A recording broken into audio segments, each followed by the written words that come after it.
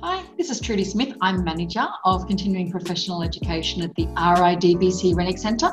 This week we've got something slightly different for you. Myself, Dr. Frances Gentle and Josie House were interviewed for the Braillecast podcast, all about UEB Online and the fact that it's now got maths available as well, and including a discussion that we had about winning the Zero Project Award at the end of last year as well. So we're going to make that available to you this week. We hope that you enjoy it, and next week we'll be back again with another discussion.